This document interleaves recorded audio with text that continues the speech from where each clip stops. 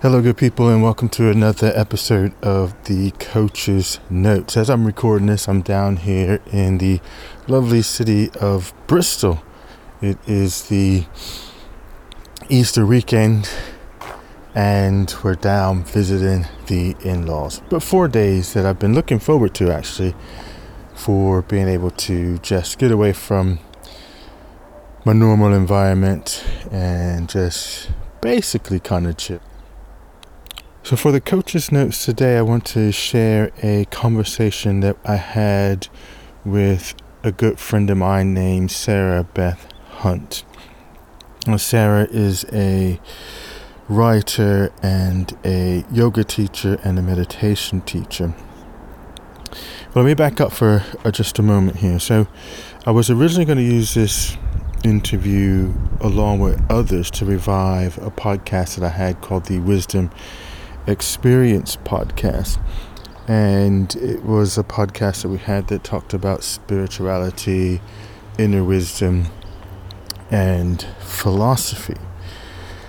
And for whatever reason, I decided not to pursue that relaunch, but I did have some great conversations, and I think given the direction and the mission of the Coach's Notes, which is about exploring the 6 pillars of self-improvement, spiritual development being one of those pillars, I feel that the conversations that I did have back in, I guess this was May of 2022, where I was interviewing people, that those conversations, one, they're evergreen and timeless, but they have relevance to what I am doing with the Coach's Notes community and platform as a whole.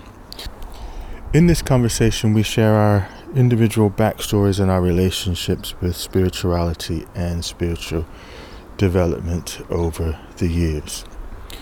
As always, let me know what you think, and if you have a story you want to share in relationship to spiritual development, I would still love to carry on having those interviews or interviewing and finding out about people's different paths to spirituality is still a fascination of mine. So I would be more than happy to sit down and have that conversation with you.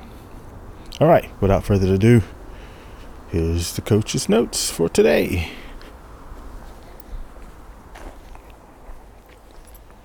Hi, everybody. So I'm Sarah, and I teach yoga and meditation, and I've been practicing yoga and meditation for about 15 years now. It's been, and that, I always say alongside messy real life, because I certainly haven't been one to go off on retreats very often. And so my path has really been, and my interest also has really been about trying to find ways to weave what was originally practices made for monastery life, retreat life, how to weave those into the life that we have now with families, with work, with all the things. Yeah. Cool. So before we get into how you came across this path, I was going to say stumbled across this path, because Yeah, it was like that. I know you, and I know that, and we're from similar parts of the world, that you probably didn't start off in that space as a kid. So if you take us kind of back to your sort of childhood, did you come from a particularly religious family or spiritual family? Did you have any sort of connections in the sort of spirit space back then? So I was raised in the church. My mother was Lutheran, which is sort of one step away from Catholics. And so we went to church most Sunday mornings. And I went to 2 years of confirmation, which was like an extra thing that Catholics also tend to do. And that was really like a kind of more in-depth study of the Bible and stuff like that. And I was always that really annoying child that was asking the inappropriate questions about the dinosaurs and, the ones that children come up with Mm. that are inconsistencies in a logic that religions don't tend to necessarily follow the logic of, school and what you're taught. So, and I did love going to church. I loved singing with everyone. I wouldn't say I loved, I would say that I got a lot out of listening to the talks that my pastor would give on the Sunday. And I think that without realizing it, just having a routine of space in your week where the object was to reflect, to consider that there was something beyond the self or yourself, in a narrow sense, was really formative to me. And I also was very lucky that although I have a mother who, really loved going to church, she was the driver for it. She also has a very figurative way of interpreting Christianity. So she always encouraged me to question things. She never had a problem with things being figurative, not literal. And so it was never a problem when I had questions or doubts or wanted to do my own thing. What sort of things did you question? Did you question God? Did you question? Oh, well, no, I don't think I questioned God. I always wanted to know God at that stage. And what I questioned was, for instance, in, Sunday school or definitely in confirmation, because by then I was about 12. And it's a real in-depth study of the Bible. It was 2 years of once a week for 2 hours going and going through the books of the Bible. And so when you're going through the Bible at that level, questions just arise, Clay. Yeah, no, easy. There's there's a lot of questions. There's a lot of questions. How does that work? Why did God strike people down? These kind of things. And even, more moral questions about, the ones that people come up with, like, how can there be a God who loves you and also lets people get sick? Or, so these kind of questions that come up a lot around grief and loss, and questions about things being fair.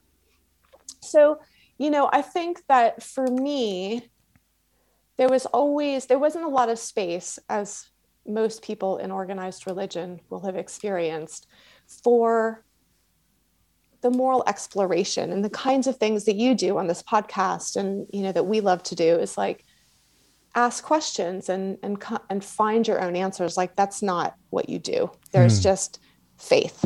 And so that didn't really suit me. Was that the expectation that you just take it on faith? And because I remember our answer to questioning, when I was questioning, is that was like the devil making you doubt and make you ask these questions. That was kind of the rebuttal to. No, we didn't have that. I didn't have that, but it was just, you're a human. You don't understand everything that is in God's plan. Back up. Gotcha. That kind of Stay thing. in your lane. That's it. Yeah. Yeah. I like it. No, good. And so did you, finish confirmation, and then how did you transition from, you said you was like sort of 12 or 13 in that end, and then did this carry on through to your university days, or did you lose touch with that? Well, so I had a friend in middle school when I was about 13, 14, who came from a different church, but she also came from a very sort of religious / spiritual version of Christianity. And I remember talking to her a lot about the Bible, and we were able to ask questions about it. And she had a sort of different upbringing. She was in much more one of those clappy New Age churches, And so it was all about it. In those churches, I feel like there's much more of a looking for an experience of the divine. You want to feel him or her. You don't say her, but and so I remember having a lot of conversations with her. And I remember there being one moment where we were sort of talking about things together. And there's sort of line in the Bible, and I will not be able to tell you where it is, that says, where two or more gather in my name, there I am in the midst of them. Mm. And for me, that sparked, because these were not the lines in the Bible, the verses in the Bible that were emphasized in my church. And so for me, that was a real moment of like, oh, can I feel the divine? Can I feel God? Can I feel this presence that I've been supposedly going to meet every week at church? And if not, why? And if not, how? And I feel like there was that moment where, sort of the hair stood up on the back of my neck at the possibility, I think, Right. that was an option. Because before then, it was all just very, you pray, you ask for forgiveness, and you trust in the Lord. And that possibility of experiencing the divine as I was, just me, was what I realized I really wanted. Right. So I think, things sort of progressed from there. And when I went to university, I think there was part of me that's just always been looking to feel it, to experience it. Right. Like, what is it? And I remember going on when I was 18, after graduating high school, I had saved up all the years of high school to go backpacking in Europe. And me and my best friend, Sarah, went to Rome. And there's a little church in Rome with a statue that has, and I'm going to forget the name of it. It's a small little church, but it has a statue of, it's not St. Teresa. I don't know who it is, but it's a woman with an arrow in her chest. And it's this symbol, this sort of sculpture of the experience of the divine moment when God revealed themselves to this woman who was a nun. Right. And I remember that being a real other moment of just like, I guess it's just, you're looking for breadcrumbs for whatever your question is in life, isn't it? Yeah. And, for me, in this quest for, well, what is the divine? Where can I find it? Is it in myself? Where is it? Then that was another breadcrumb of like, there are people who have written about, because obviously the sculpture was an Italian artist's interpretation of writing that this woman had done, describing this experience of hers. And, so I feel like that was just another moment of realizing that people out there were having actual experiences of the divine that I was not. Right. And so it was like, okay, well, I've always believed humans are humans. And if it's possible for you, then it's possible for me. I just need to know how. Right. So then it was just sort of Is that what set you on your quest, was to find out the how and to have that moment? And so what sort of experimentation did you then take? Did you just stay in the same faith and just ask different questions, or did you start to experiment with different ways of reaching the divine? I just don't think that Christianity in its sort of formalized structure was ever really going to be the space for me, because I don't believe that, it's the narrow view of it. And that's just not how I relate to something so vast. So, and there's also in Christianity not as much of a methodology for discovery. And I think for me, in the way that my mind works and the way that like maybe my personality works, I wanted a methodology that I could follow. And so when I was at university, a friend of mine had taken a course on Eastern religions or Buddhism or something. And she was talking to me about it. And I thought, there was that thing, I think I need to go take this class. So I took a class, and this is just at the University of Florida it was something very generic called like Eastern religions or something. And so it covered everything from Hinduism, Taoism, Buddhism, Shinto, all these things. And I think there were aspects of Hinduism, which is really the association with yoga, and rather than the kind of structures of caste and things that also come with that religion, and Buddhism, that seemed to answer the questions that I was, or at least be the next step in a personalized answer for what my questions were. Right. It was like there's a method, you can follow it, and here's how to do it. But what I really loved about that kind of method was it's not about belief, it's about self-discovery. Okay. So it gives you practices, but there's always this thing like, don't believe me, go find out for yourself, go investigate. Even the teachers in Buddhism, if I go to my teacher with a question, you never get a real satisfying answer. You always get a keep looking, or is it like that always? So it's an encouragement to experientially find it, is it? To find out the answer, is it? Yeah. That's it. Yeah, I like that. So, okay. So talk some more about that journey because it sounds like you discovered it at uni. So did you start practicing it, or was that just a very academic connection to Buddhism? So when did you? Well, yeah. So I remember having a moment. It's been a long time now, Clay, since that moment in my life, and I have a memory of kind of sitting down in my uni room with a candle and going, okay, I'm going to meditate, right. And having some kind of strange, almost out of body experience and thinking, whoa, what's that? And I wouldn't say it was a good feeling experience. It was an experience where I realized there was a space in which I had to let go of control. All right. And a space that I had no idea how to navigate. It was like sort of stepping into a maze where there was no map.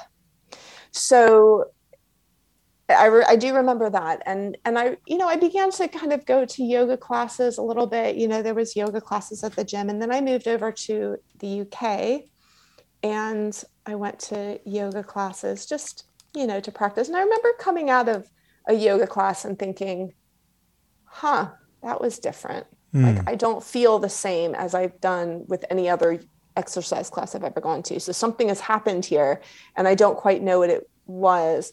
And I think what's sort of... I was going to say, what is the connection between the yoga and the Buddhism? So how do they connect? Well, so,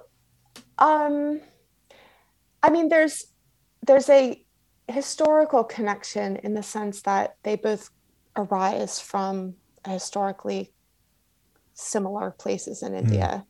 And certainly, the practices that the Buddha himself would have been doing would have been yogic breathing and meditation practices. So, yoga has a very long history in India, even longer than Buddhism. So I think in many ways, Buddhism arises out of a basis of a worldview, which is fundamentally Hindu.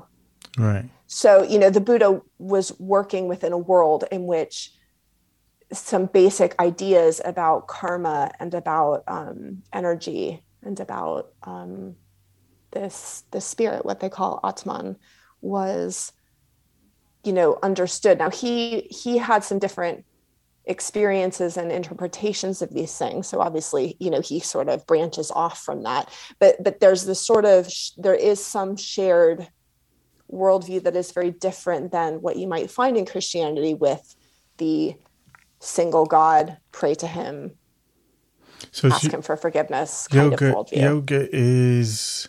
So I guess what I'm trying to understand a little more clear is a route through to spirituality yoga, so doing it through the body, or is yoga a practice of working the body and working the mind? For me, or just in general, for. So, yoga before the mid 1900s, late, like early 1900s, was a handful of postures, maybe 5 or less, and breathing and movement of energy within the body through locks. Like if you swallow your throat, for instance, if you swallow, you'll create the throat lock with it, which is called Jalandhara Bandha. And so there's different locks in the body that will supposedly redirect energy circulation. So, so there's breathing practices and then meditation. And so the earliest sort of text that we have, which is Patanjali's Yoga Sutras, starts off with 4 kind of sutras or phrases that are basically, yoga is the practice of stilling or silencing the modifications of the mind. Right. When these modifications or movement of the mind are stilled, the seer appears. That's the sort of in a nutshell. Okay, and it's sort of like, if you understand those 4 lines, you don't have to read the rest of the sutras. The rest of the Yoga Sutras are trying to help you get to an understanding of that place. Right. So yoga originally was about mainly mind. And then later there was a lot more kind of focus on channeling energy. Right. And so, then there's that. And it's really only kind of in the 20th century that all of these postures, which we call asanas, were developed largely down in kind of southwest India by a man called Krishnamurti, who then taught 4 out of the 5 main yogis that brought yoga to the West. Right. So, and that was practiced by men of high caste. And it was largely an aerobic practice for young men.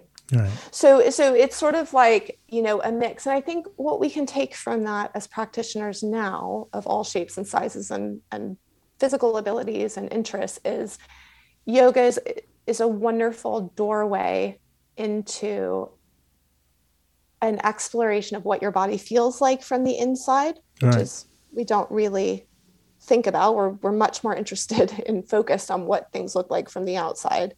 And then there's as far as you want to take it, so you can use it for, just sort of what I like to think of in the sort of vein of Tony Robbins, like harnessing your physiology to feel good. Right. So we are embodied. We are not walking heads. So our bodies, in order for us to feel good, our bodies really need to feel good and they need to work well. And so yoga can just be about that. But the tradition of yoga gives us a really long pathway that if you want to go further than that and start working with the subtle breath or with the flow of energies or the chakras or, which is the energy centers or, the mind, then there is that option and you can sort of take it if and when you're ready for it. Right. Gotcha.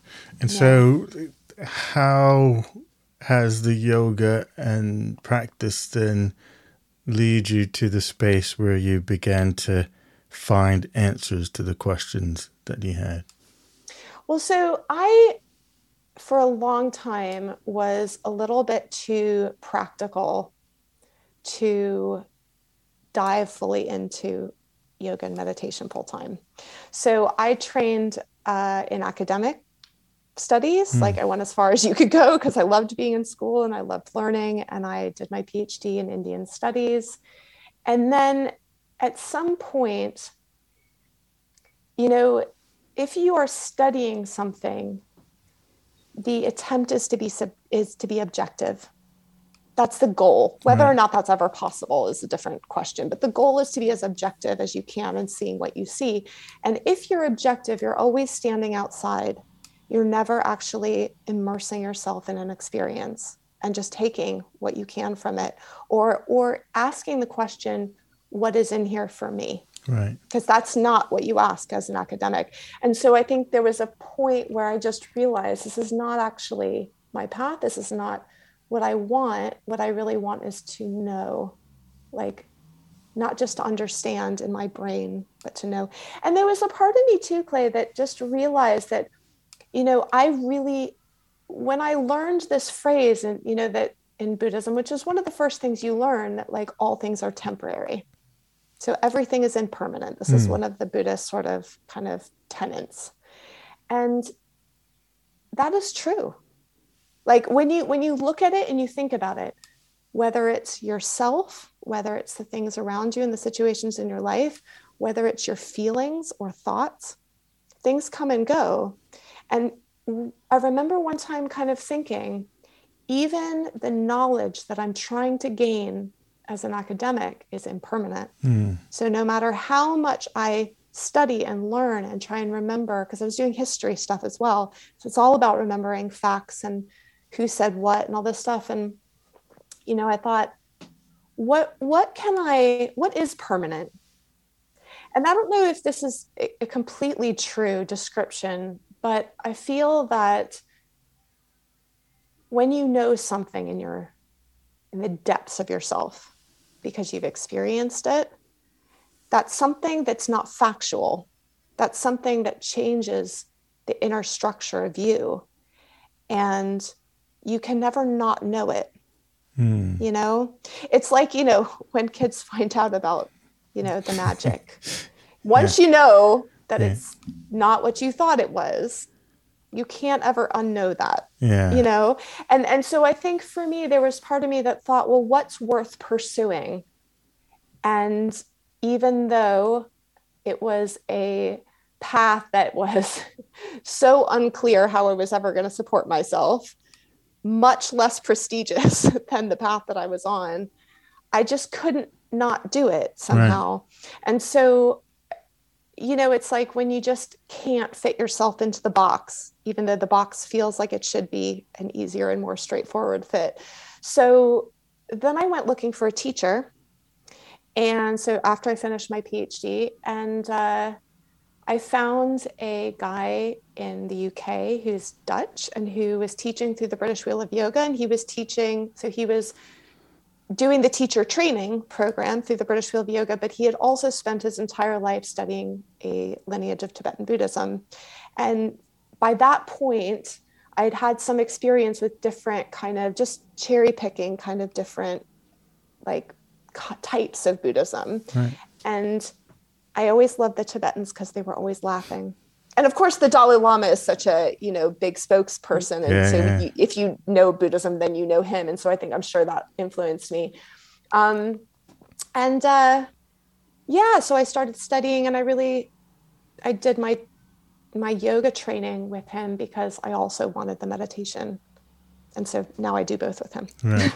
So talk a little bit about your meditation journey then, because I think, like some of our conversations in the past and seeing the sort of stuff that you do, but it's almost like you have a yoga path and then you've got a meditation path, and even though they can intertwine and they link with each other, there seems like there's two paths there. So Yeah. So the way, like theoretically, to understand a little bit, I think an explanation that has helped me is they're both trying to get to the same place. But yoga attempts to still and direct and then still the energy in the body. And because energy in the body and the mind come together, so the breath, energy, mind all kind of link up. And if one calms down, the rest of it calms down. Yoga attempts to influence that kind of connection through energy. And if you calm the energy, then the mind calms down and you have an experience beyond the busy mind ego. Right. And meditation says just go directly for the mind. If you can still the mind, the energy calms down, everything's still, and you're at the same place. So for me, I've had a bit of a swing back and forth where at different times I'm slightly focused on different methods. But I would say naturally, my interest has always been to work straight with the mind. And so meditation for me, I think I had that moment sitting with the candle and I just thought, there's something here. I remember I went to India and I lived in Jaipur for a summer learning Hindi. And there was another girl there who was my age and who had lived for 2 years at a Buddhist Zen monastery in California. And so she practiced her meditation every day. And I was just at the beginning of kind of thinking, I think I want this. And I remember having a lot of conversations with her. And it's really been about the meditation for me. But of course, meditation as an experience isn't kind of what we think or hope it is. So if you've read Eat, Pray, Love by Elizabeth Gilbert, she has this lovely kind of hilarious description of going to this ashram in India and hoping that she's going to sit down, and she ends up she kind of details what she thinks about the entire time she's supposed to be calm, still mind, including decorating the meditation room she's going to build at home, while she's supposed to be meditating, which is what we totally all do. And of course, so I finished my yoga teacher training and went straight into training with my teacher in this Buddhist meditation. And I also had my first son. Right. So then I was in a situation where I was being taught a methodology of how to practice that required sitting still by yourself in quiet for quite long periods of time. And I had an infant. Those days were over. Yeah, exactly. And so I had an infant and I wasn't sleeping. And it became clearer and clearer to me how long it was going to be before I was sleeping and going to be able to get up at 5 or 6 in the morning to meditate before everybody else got up. And of course, my kid was getting up at like 5 in the morning, just some ungodly hour. And so my journey for the last decade has really been, okay, if your life is not in a retreat center, and if your life is not in a monastery, what does practice look like? Right. And I feel like this is a question really worth answering, because none of us live in retreat centers. All of us who are trying to practice in this day and age, we're not the male of the family that's being sent, like in Tibet they did, people would just be sent to the monastery and that's what you did. And the monastery would send food home to the family in payment for it's just, the whole society was set up like that. And that was their job, was people rang the bell and everyone got up and you were in community.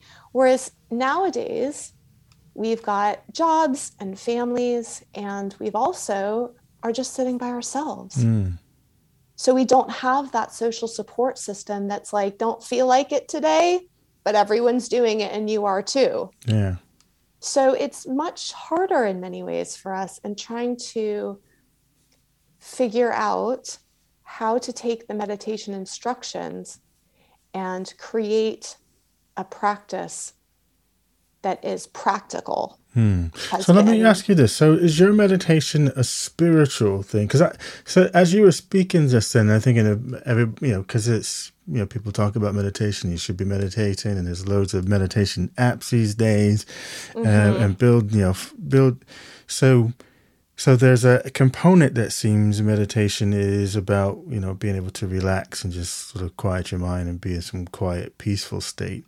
What I'm picking up a sense from you is that meditation is a route through some spiritual experience, or in a connection with perhaps what you mentioned, all those questions you had years ago, that this is a channel to the answers. Yeah. So my understanding and my experience is that we're taught that our thoughts are the way we figure things out. And that if we can just think about something, then we can eventually get to an answer. It's what you do at school, isn't it? Yeah. Like you problem solve, and the problem solving happens in the brain, in the mind. and so does logic and all of these things. Whereas meditation, in my experience, is about coming to a realization that your thoughts block a whole other level of experience that you can easily have. Like, you don't have to go anywhere for it. You don't have to be different, but you do have to scale the wall of your thoughts. It's like, it is the wall. Right. So it's the Game of Thrones wall. It is the Game of Thrones wall. Yeah. Except the North, imagine, is a lovely place full of wildflowers or something. not White Walkers. But, exactly. But, and Eckhart Tolle talks about this very clearly. I love listening to him because he is so very clear about it. But there is an experience of the self. And what I mean by self is the big S self, not the little s self, the big S self, that you can only have when the thoughts start getting a lot more quiet than they are right now for all of us. And so, everybody has to decide when they experience what they take that to be. You anticipate my question, because now I'm wondering, well, what is that? How do you know that all your thoughts are quiet and you're face to face with Big Self? What does that feel like?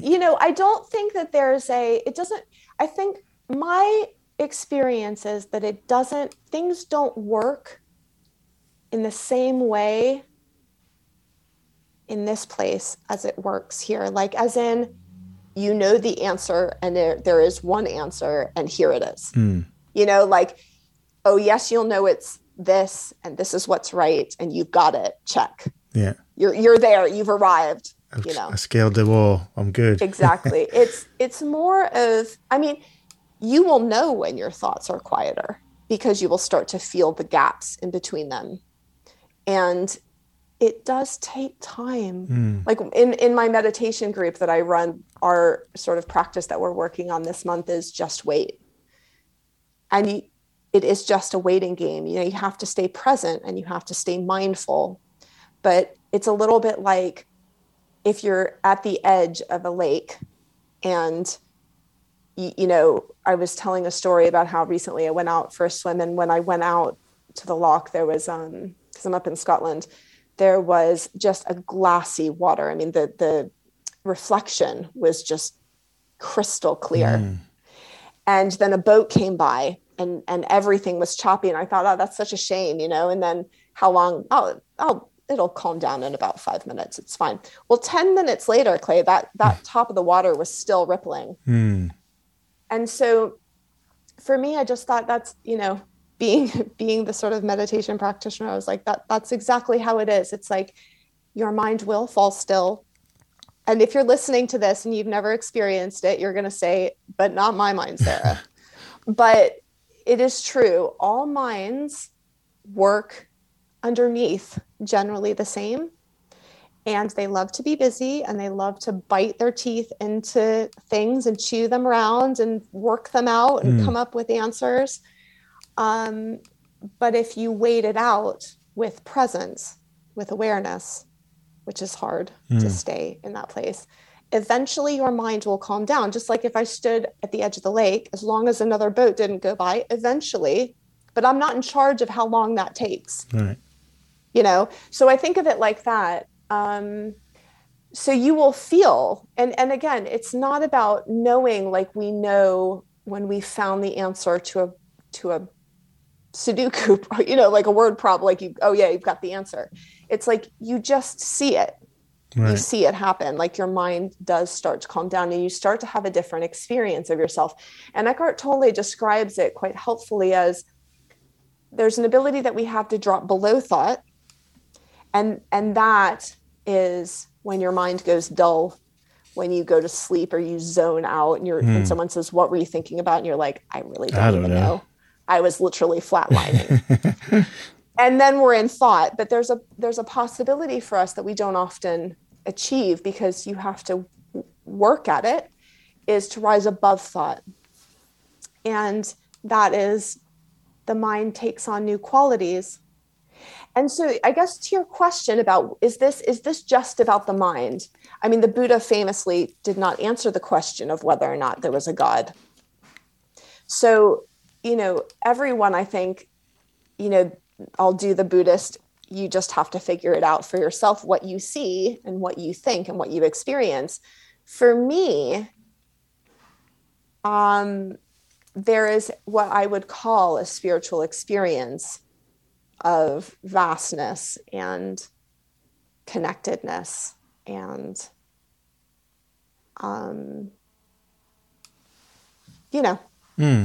not just self.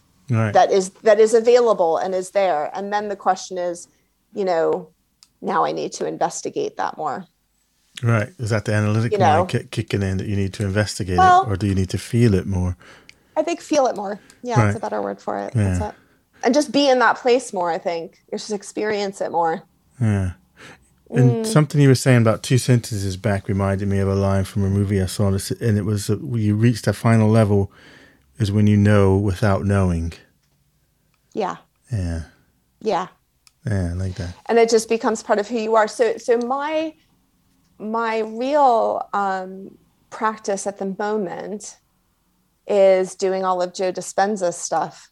Right. So a couple of years ago, there's just sort of a new question. I think this is the lovely thing about wisdom seeking is the joy of the question and the possibility of the question and what happens when you allow questions to exist. And I had a lovely conversation with someone about how sometimes we don't need to understand how things work. We can just ask and allow questions to be there without being answered right away, which is hard for our brains to do.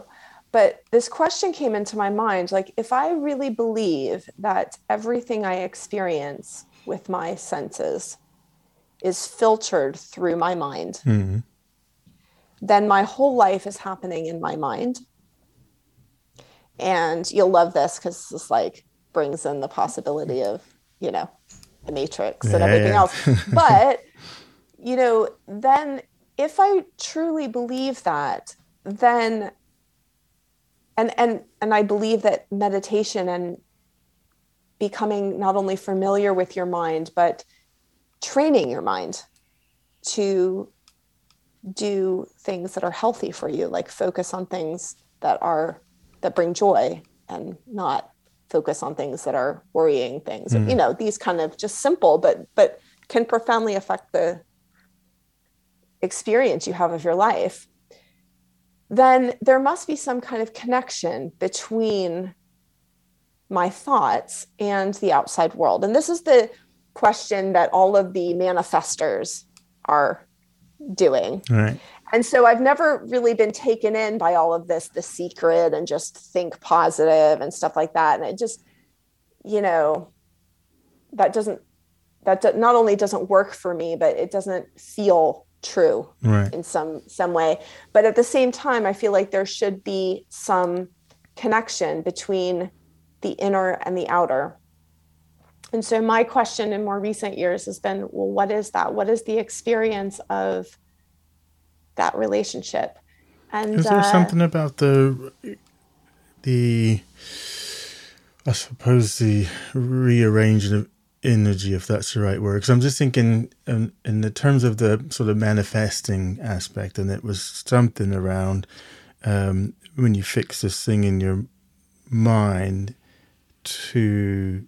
and it's very crystal clear in terms of what you want, then the universe organizes itself to make subtle things happen to lead you to that space. But first, it's almost like if we go all the way back to the Bible, kind of where we started, having the faith of a mustard seed, you can move mountains, but you have to have unquestionable faith in it, so that you don't sow any seeds of doubt, which then makes you have to take a longer way to your path. That's it. And for me, I feel like I have to understand how things work in order to have that level of faith. And that was what was always sort of, I guess, frustrating about the sort of, organized religion model without the experience, is that there's really, like, I can tell you things about the mind very confidently because I have seen it and I know it. And Mm. it's not, like I'm a long way off from any kind of, possibility of enlightenment. But there are some things that I know about the mind now because I've sat for a long time with my mind. Mm.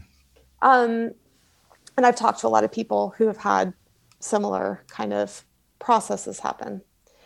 But, you know, for me, it's also, like you said, very much been about that search for the divine as well and the experience of it. And so for me now, my conceptualization and understanding of that is really more about what I would say is like the unified field Right. or the force Right. or, and so if there's an aspect of yourself that is intertwined with and inextricable from the unified field, then what is your relationship to it? Like, you should be able to affect it and it should be able to affect you. And can I come into not only just I'm reading books and I'm thinking these thoughts, but can I actually touch it? Right.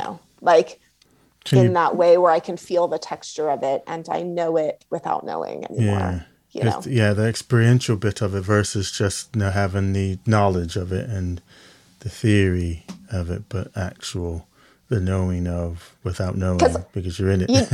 you know me, I love that stuff too. Yeah. And I can read books about it and get all excited until, whatever. And actually, it's much harder to sit down and do it than it is.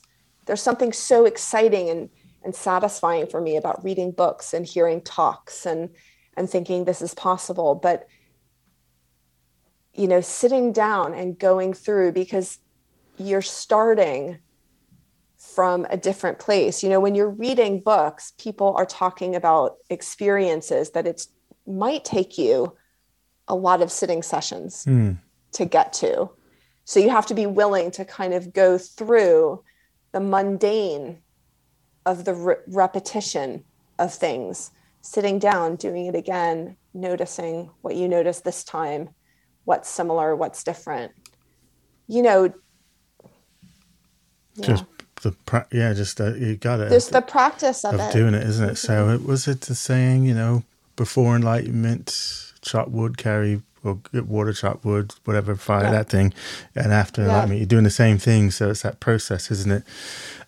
As we get ready to wind this down, is meditation an innate thing for human beings? As in, is it something that we just have to go find a guru and learn it? Is it something like walking, like you have the capacity to walk and I just can now walk, and I don't know, or breathing is probably a better one. No one had to teach me how to breathe. I guess they had to teach us how to walk a little bit. I don't know. Yeah. Would a baby learn how to walk if there was no one around to teach her how to walk? Yeah, probably. Yeah. Okay. Is that my Zen cone for today? And well, and I think when my kids were little and there was all this like mom chat about, doing tummy time so your baby could hold its head up. Like, your baby's good. Like, do we have any adults that can't hold their head up? Yeah. No. Yeah. Like, babies learn, but so there's a natural process, I think, for these physiological things. But we have to remember that with the mind, neuroplasticity, the idea that the mind is always changing. So we used to, of course, think that when you got to about 21 or 23 or whatever the magic number they came up with, like the mind was basically set. And then that was it. You were an adult. Whereas now we know from neurology that the mind is changing all of the time. And anytime you have neurons that aren't firing together anymore, they decouple. Right. And you lose that memory, so anyone who's learned a language, for instance, and then not used it for 10 years knows that it's really hard to recall any vocabulary again and stuff like that. So the mind is always being trained. So that's what I would phrase it like from a meditation perspective, is the mind is always being trained. And so if we are growing up in a world in which maybe what is natural for the mind is allowed to be, then perhaps, if you think about traditional Tibetan society, a lot of the ways, or you think about, you have these programs where they show, tribes that are still living in a very traditional way. They'll have long periods in which there is no work. And so I can't speak for what happens to the mind within these people. So that would be really interesting to me to know.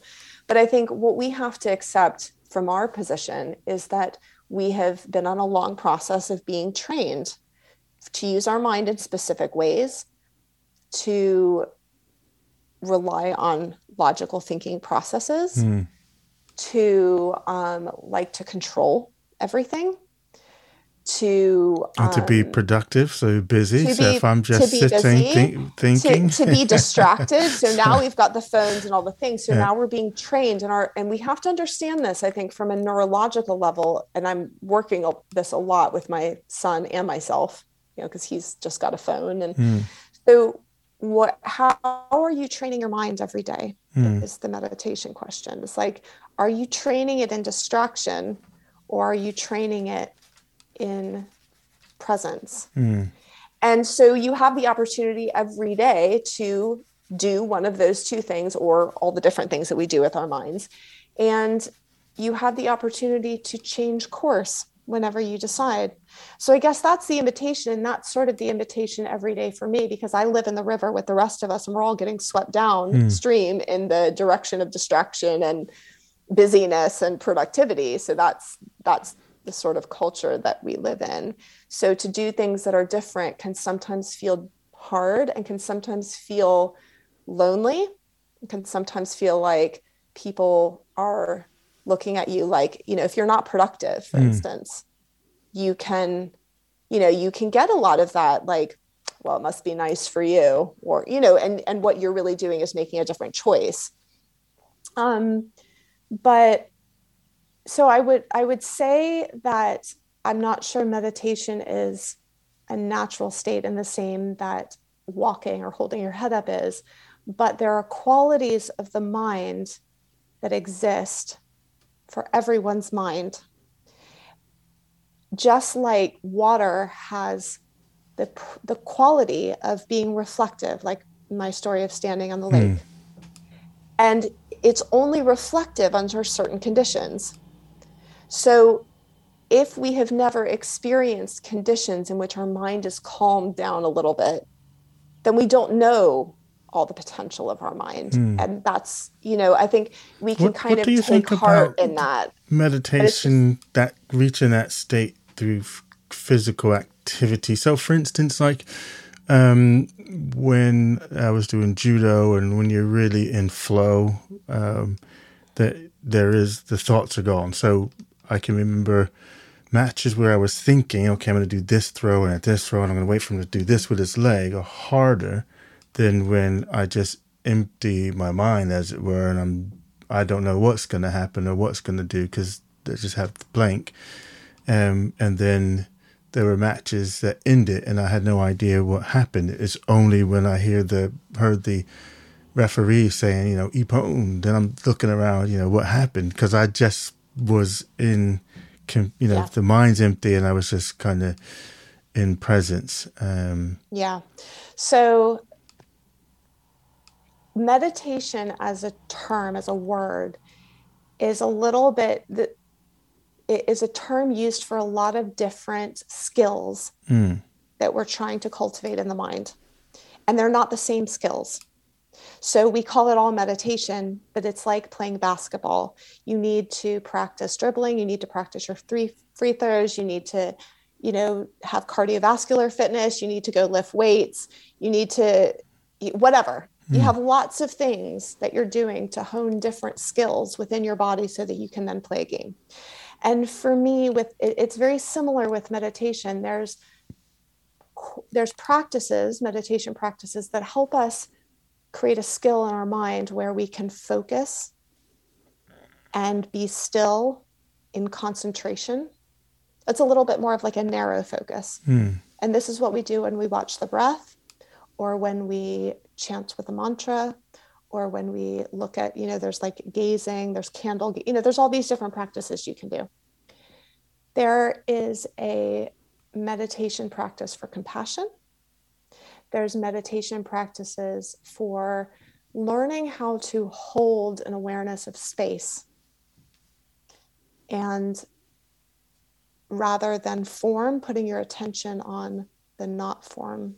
So those are just 3 examples of different practices and different skills. And just because you're good at one doesn't mean you're good at any of the other ones. So all of these things, and I think at some point, just like in basketball, they all come together to allow you to do something new. And there's an emergent quality where suddenly all these things come, and the thing that comes out of it is not just a sum of the parts, it's something new and more. Right.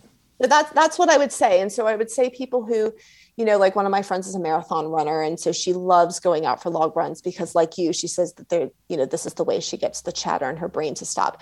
And that's lovely. And to have that experience in your life is important.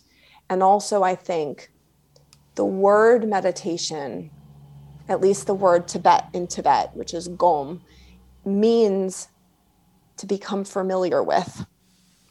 So in meditation, one of the other aspects is a sort of an awareness of the thought patterns that your particular mind has. So when this happens, I think this, and then I think this, and then a story comes up that I always have. And you start to see these patterns, and you start to realize that these are habits of the mind. So this is another kind of realization. I don't think any of those things, I don't think those skills are gained by just stopping thought. Right. If you see what I mean. Yeah, no, 100%. And this has been a nice perspective change, or an added perspective to meditation. And I like your phrase there about, there's a couple of them. One is the training of the mind. So we got to train our mind, and you kind of constantly do that. So it kind of reminds me of, going to the gym, carrying on from your last one, because there's different parts. I'm going to go train my body, but what does that mean? Okay, you got to do legs, you got to do chest, you got to do back, you got to do all the interconnected muscles, and different exercises do different things, but overall it adds up to training the whole of the body. So meditation, from what I'm understanding from you, is like, the meditation is a word, but there's lots of different aspects to the practice or the training of the mind to get the fullness of the benefit of what meditation would be about. Yeah, absolutely. Yeah, like totally. There's one of the books that I read early on is by a guy called Robert Thurman, who is Uma Thurman's dad. All right. Kind of more famously now, but he was one of the first Westerners to become a monk in the Tibetan Buddhist tradition in the 70s. And and now he teaches at Columbia. I think he teaches Buddhism, and he's sort of become a lay person again. But he wrote a book called Inner Revolution, which is great. And if you haven't read that, you'd love it. But what he said in there that really was one of those things that, again, was like, whoa, was while the Western world was going through the Renaissance and going through enlightenment and doing all of this delving into science and understanding the laws of the outer world, how the world worked, physics, chemistry, biology, medicine, the Tibetans were doing an equally in-depth study of the mind and how the mind works. So if we think about the outer world and the complexity that we understand of the outside world now with our physics and our biology and our medicine and our, the fact that we can do brain surgery, the fact that we can do heart surgery, the fact that we understand how to send someone to the moon and what that would take, that's the level that some people understand the inner world. And so I think there's a new level of respect. When we really think about that, then there's a lot of stuff to learn. And it's not a thing to say in terms of like trying to intimidate anyone, but more of like, there's an inner adventure to be had. Yeah, I like it. And it's, it's vast and exciting, and you can go on it too. Excellent. So if I wanted to get into meditation, where would I start? What would you suggest? Come hang out with me. Come hang out with you. All right. Where would we find you at then in that hanging out? So what I think is that, so I have a meditation group, and we would meet at first when I was doing my kind of more serious training once every 6 weeks. And then over the years, we meet once every 3 years. And now it's kind of different after COVID. But it's important, I think, to have a teacher that you can ask questions to, because the apps are lovely. Love Headspace, Insight Timer is great. But at some point, if you're doing meditation, you are going to have questions about the things that happen in your mind. And so you need to have a place for those. And that's where the tradition is actually important.